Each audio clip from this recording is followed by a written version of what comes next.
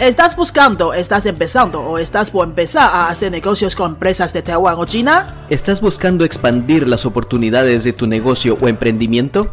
¿Estás buscando aprender chino para negocios de forma eficiente, fácil y divertida? Estás en el podcast correcto. Queremos ayudarte a mejorar tus oportunidades, ya sea personal, de tu emprendimiento o de tu empresa. Somos Fernando y Yolanda, maestros de idioma en Taiwán. Aprende chino para negocios con nosotros y empieza una nueva etapa de tu vida. Hola, yo soy Fernando, bienvenido nuevamente a otro episodio de Chino para Negocios. Te saludamos desde Taiwán.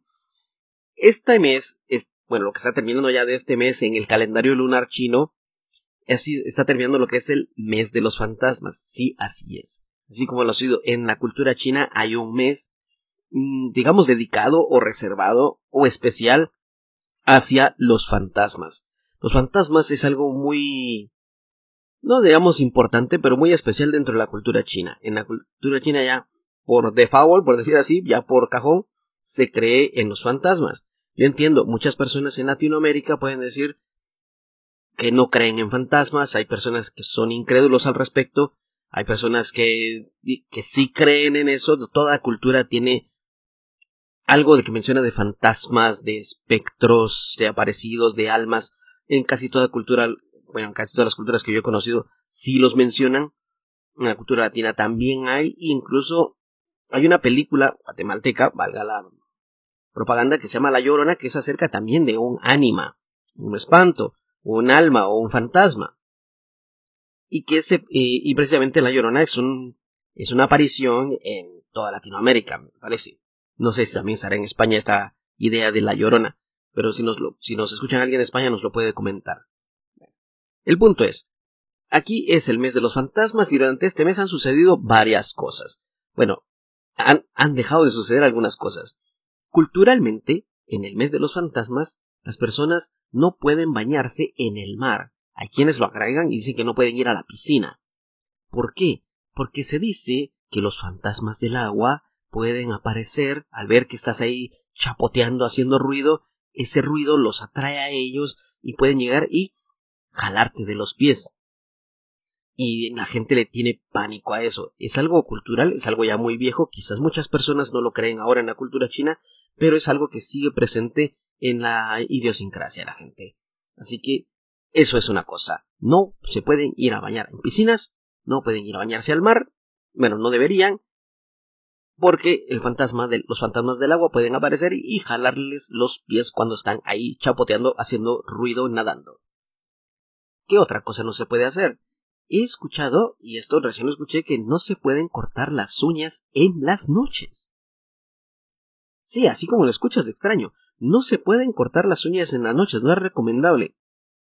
No sé si tiene que ver con el ruido de cuando te cortas las uñas, pero es algo dicen que de esa forma, cuando estás cortando las uñas en las noches, puedes llamar a los fantasmas y pueden llegar a tu casa, y nadie quiere eso.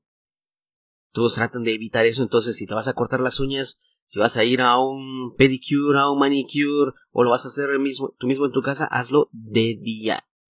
Así es, hazlo de día, no lo puedes hacer de noche. Estás llamando a los fantasmas y no vas a querer que de repente estás en la noche cortándote las uñas y las luces de tu casa empiecen a encenderse y apagarse, ¿no? Como que fuera un poltergeist. Bueno, eso es algo cultural acá. Otra cosa que recomiendan no hacer, y esto a ver cómo lo ven, es no se puede colgar la ropa en la noche. No puedes salir en la noche a tender ropa para que se seque, no. Y esto se dice porque como hay los fantasmas del viento, o en la ciudad también hay fantasmas de viento, los fantasmas del viento pueden aparecer y tomar tus sábanas, tu ropa, como ropa para ellos y andar como fantasmas. Esto viene de la idea de que un fantasma es como una sábana blanca que está volando.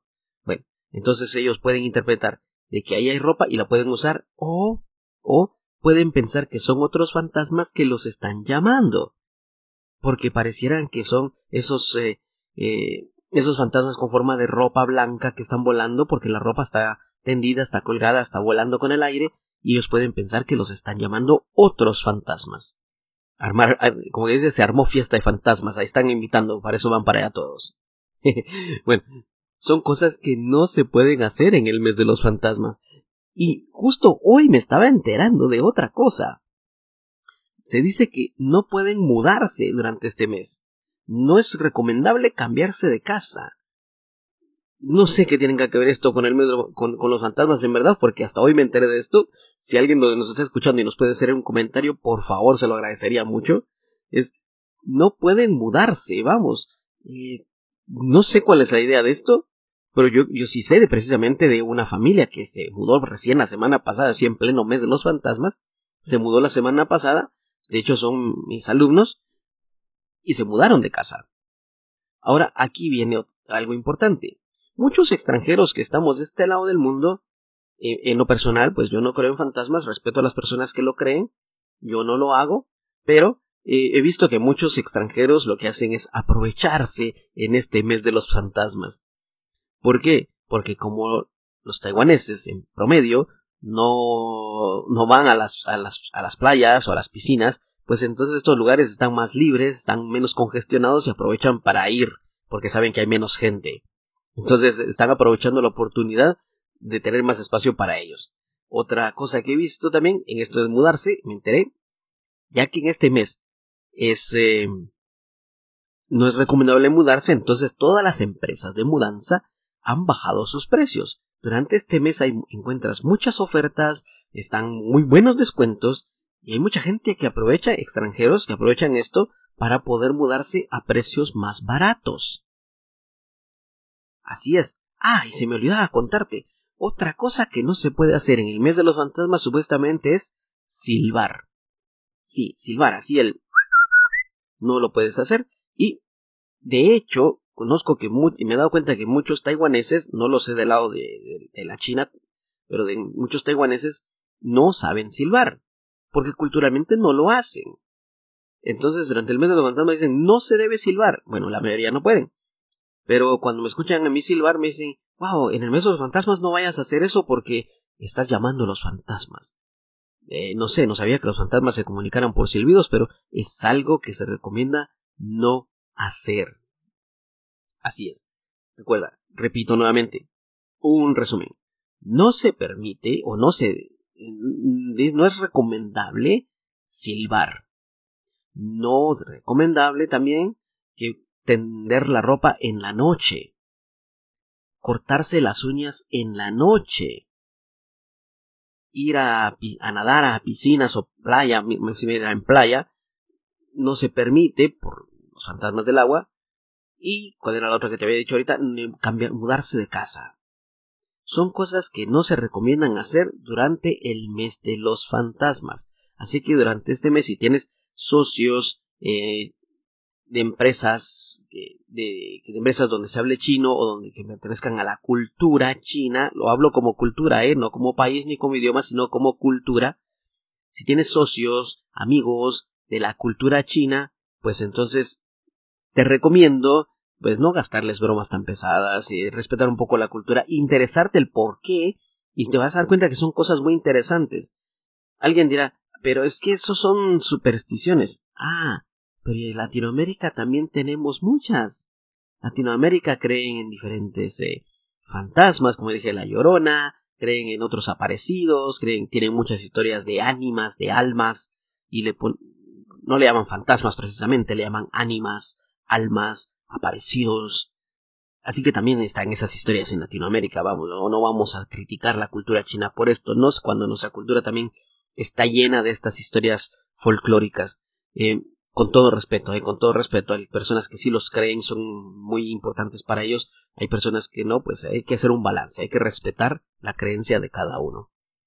¿Qué otra cosa se hace? El día de hoy yo me di cuenta que en los edificios fuera de donde nosotros vivimos, los edificios, aquí todos vivimos en edificios, bueno, afuera de cada edificio, acá afuera de cada comunidad, se colocaron diferentes toldos con comida. Esos toldos precisamente es para presentar a los fantasmas para que puedan degustar un poco, como una ofrenda, como decir, tranquilícense, aquí está para ustedes, no vayan a mi casa, pero esto es para ustedes, lo pueden saborear o lo pueden venir a ver. Obviamente no lo van a comer, ¿no? Pero entonces eso es una ofrenda. Y precisamente por el COVID, ahora lo que se hace es mucha gente no sale a hacer el rezo todos juntos, no salen a hacer las oraciones o el pai pai como le llaman, sino se designa, por ejemplo, el gerente de la comunidad. Me refiero al gerente de lo que es la parte administrativa, de las personas de recepción, de limpieza, de seguridad, área técnica. Pues entonces estas personas en representación de todos los inquilinos de la comunidad, que pueden llegar a ser cientos, salen y hacen esa ofrenda, ese rezo, ese pai pai hacia los fantasmas o hacia los dioses del mes, por ejemplo.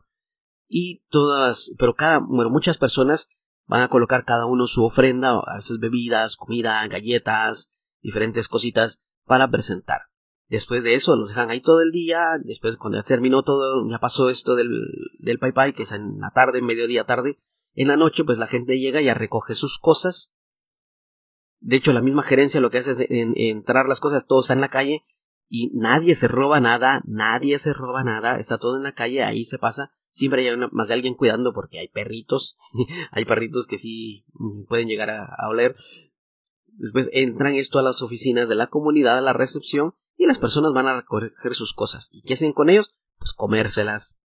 Así como se hace en Latinoamérica para el Día de Muertos, que se ofrece algo y después se lo comen. Bueno, esto es lo que se hace en el mes de los fantasmas, que está terminando. Me parece que está terminando, empezó más o menos el 8 de agosto del calendario occidental. Estará terminando, ahorita estamos a mediados, entonces todavía tenemos un poco más para esto. Estará terminando en 1 o 2 semanas, más o menos, el mes de los fantasmas. Respeto hacia tus colegas, hacia tus socios, tus proveedores, tus amigos. Aprovecha para conocer un poco más de la cultura, estas curiosidades que nos hacen diferentes, pero que a la vez nos unen en ciertos aspectos. Eso ha sido todo por hoy. Si te ha parecido interesante el episodio, compártelo, déjanos un comentario, ayúdanos a saber desde dónde nos escuchas, ayúdanos a alcanzar a más personas para que conozcan un poco más de la cultura china y este mundo tan especial de este lado del mundo. Recuerda, Chino para Negocios, nos encuentras en cualquier lugar. Redes sociales, Chino para Negocios. Eso ha sido todo por hoy, nos vemos en otro episodio. Convierte a aprender idiomas en tu felicidad. Yo soy Fernando. Adiós. Si te ha gustado este tema, déjanos un comentario, danos 5 estrellas o comparte con tus amigos. Si tienes algún tema que te gustaría que habláramos, déjanos en los comentarios y con mucho gusto podemos hablar sobre ello. Adiós. Adiós.